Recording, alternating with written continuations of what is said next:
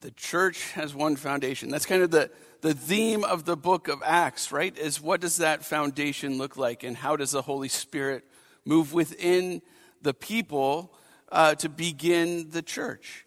And so today we continue on our journey of having a read-through of the New Testament. And we're in the book of Acts. And so this week we'll be reading Acts 17 to 21. And I just want to spend a few minutes speaking about Acts 17, because I've learned a lot from Paul's time in Athens. And actually, it's one of the key scriptures that I reflected on when I got my call to St. Michael 6 years ago, right? Because as we got that call, we were kind of said, we would really like you to concentrate on missions. What does it look like for us to take God's word out into the world around us, both kind of in our neighborhood, in our city, in our nation, in our world? And then also, what does it look like to really have a concentration on young adults? And so as I thought about that, I thought about Paul and how he went about going into a new city and what kind of things he would do. And we really get a glimpse of that as Paul enters into Athens. And so I want you to just take a minute. I want you to think about Fort Wayne. What is it that you think of when you have 20 seconds, right, just to think about what Fort Wayne is to you, or what God has put on your mind when you think about Fort Wayne?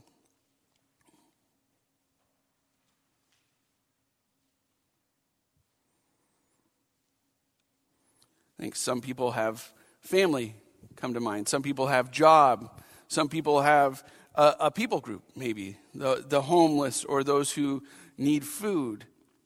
Some people have a demographic or a generation, like retirees or something of that nature, right? And there's all kinds of things that we can think about. And I want you to keep those in mind as we talk through Paul in Athens. And actually, if you look at your outline, I created a little bit differently today to give you a little bit of space to write what comes to mind for you as we think through how Paul connected to the city of Athens.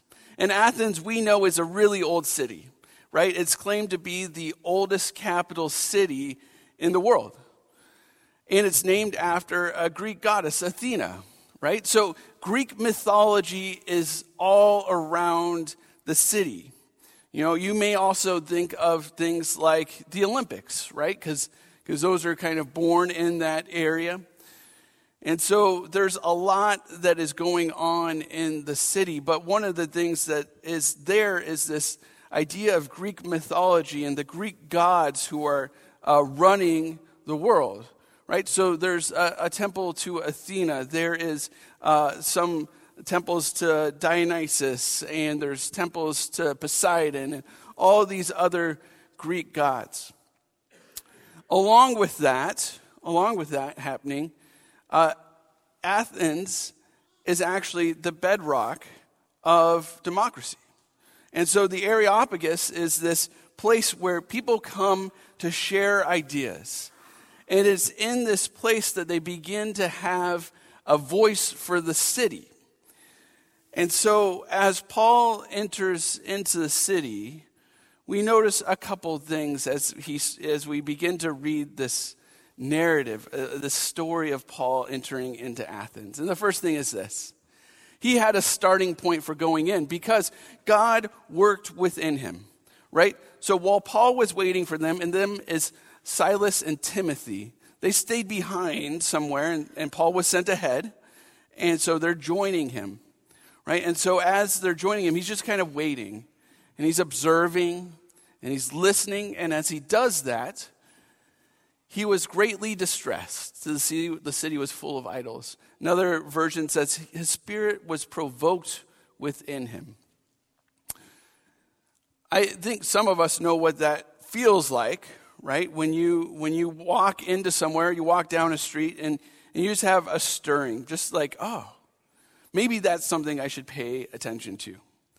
One of the first times this happened to me was when I was in New Orleans, right? And I was never a big fan of Bourbon Street, but I would walk down some of the side streets, and Frenchmen and other places like that. And as you walk down the streets of New Orleans, I just had a sense of the spiritual battles that were going on there.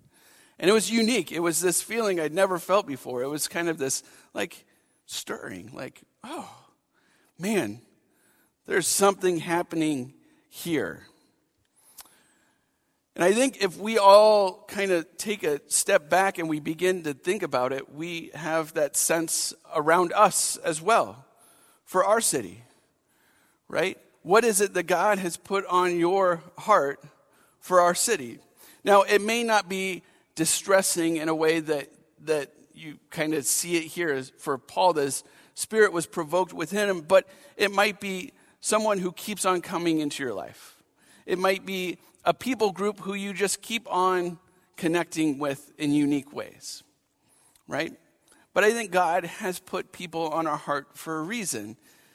And so let's learn from Paul. How does he take that starting point and run with it?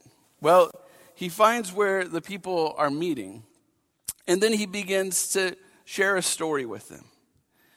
And I think oftentimes, and I've heard this from young people I'm with as recently as kind of last week, oftentimes that when we start conversations where we think it's going to be a religious conversation with someone, we start on a defensive note. You're wrong, I'm right, so let me tell you how I'm right, right? The way you're living your life is sinful, and I know that, so let me help you figure out what your sin is. Well, that's not where Paul begins, right? That's a word of condemnation. Paul starts with a word of encouragement. He actually sees where they're at, and he kind of steps into it. He says, hey, people of Athens, I see you. I hear you. You are a very religious people, right? I perceive that in every way you are religious. This is a way of engaging them where they're at. Not saying that their religion is right, not saying that they get it, but just having an observation to say, hey, I see you, I hear you, and here's what I'm hearing. I'm hearing you're a very religious people. And from there, he begins to share out of his heart, right? If we back up from here to Acts 1, Jesus sends out his disciples to be witnesses, to share their connection with the living God, their connection of love and forgiveness that brings hope to the world. And he continues to do that through Paul, and he continues to do that through us. And so Paul, being able to listen and observe and take in all the information that's around him that he's been given, begins to share his witness, begins a narrative that connects people to Jesus in a way that they're hearing it, right? He talks about how intellectual they are, and he leans into that, right? And one of the key things I found in this, for me, as I was reading it, was this. In him we live and move and have our being.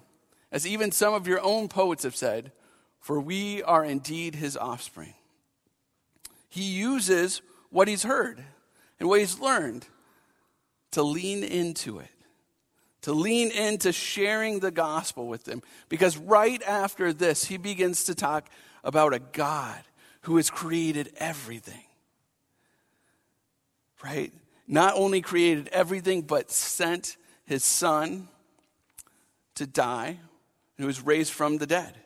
And in hearing that story of the resurrection, the people, some of them got mad, right? Some of them got mad. But some of them wanted to hear more. We will hear you again about this. That's an invitation to share more. And Paul took that invitation and began to share, and there was a church that was planted off of that. Now, if we go back even further than Acts 1 and we look at, look kind of at our beginning time of starting to read through the New Testament, we had a guest preacher here. His name is Robin Dougal. And Robin really leaned into this idea of what is it like to have someone want to have a hearing for the gospel?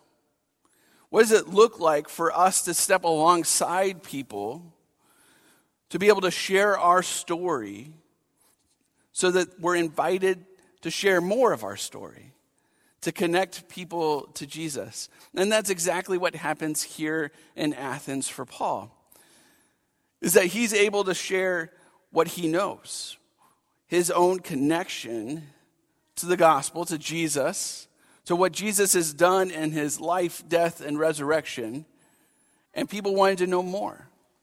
And he shared more and more about that.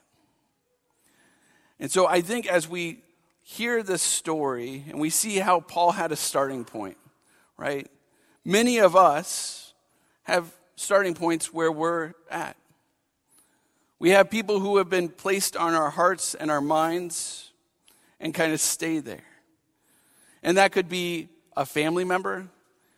It could be just a small group of people who you have over for dinner quite often.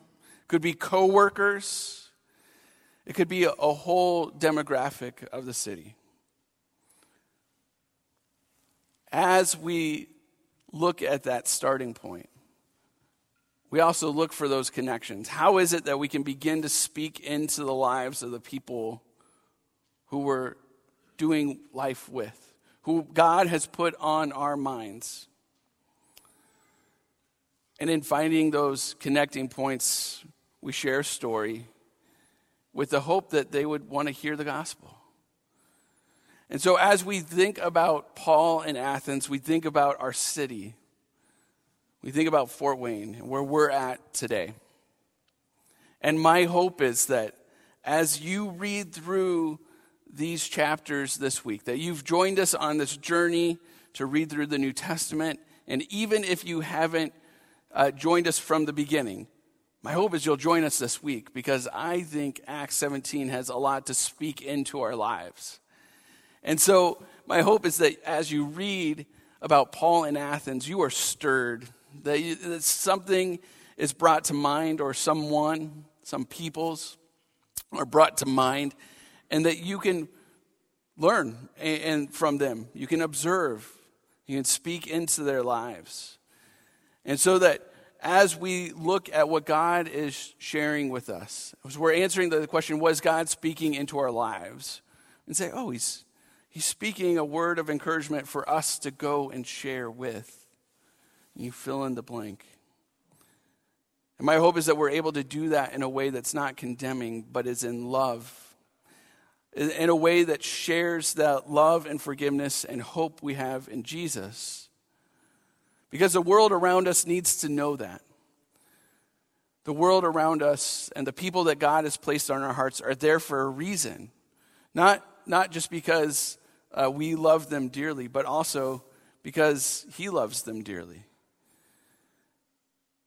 So as we go through this week, my sincere hope is that someone is placed on your heart. You're able to find those starting points. You're able to find connections and share your story, your narrative with them.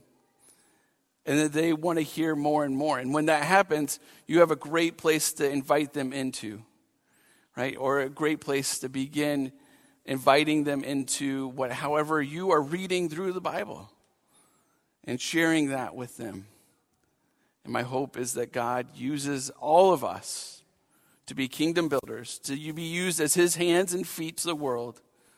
Because we are loved, we can love. Because we are forgiven, we can forgive. And because we have a hope for tomorrow, we can share that hope with the world around us. Amen?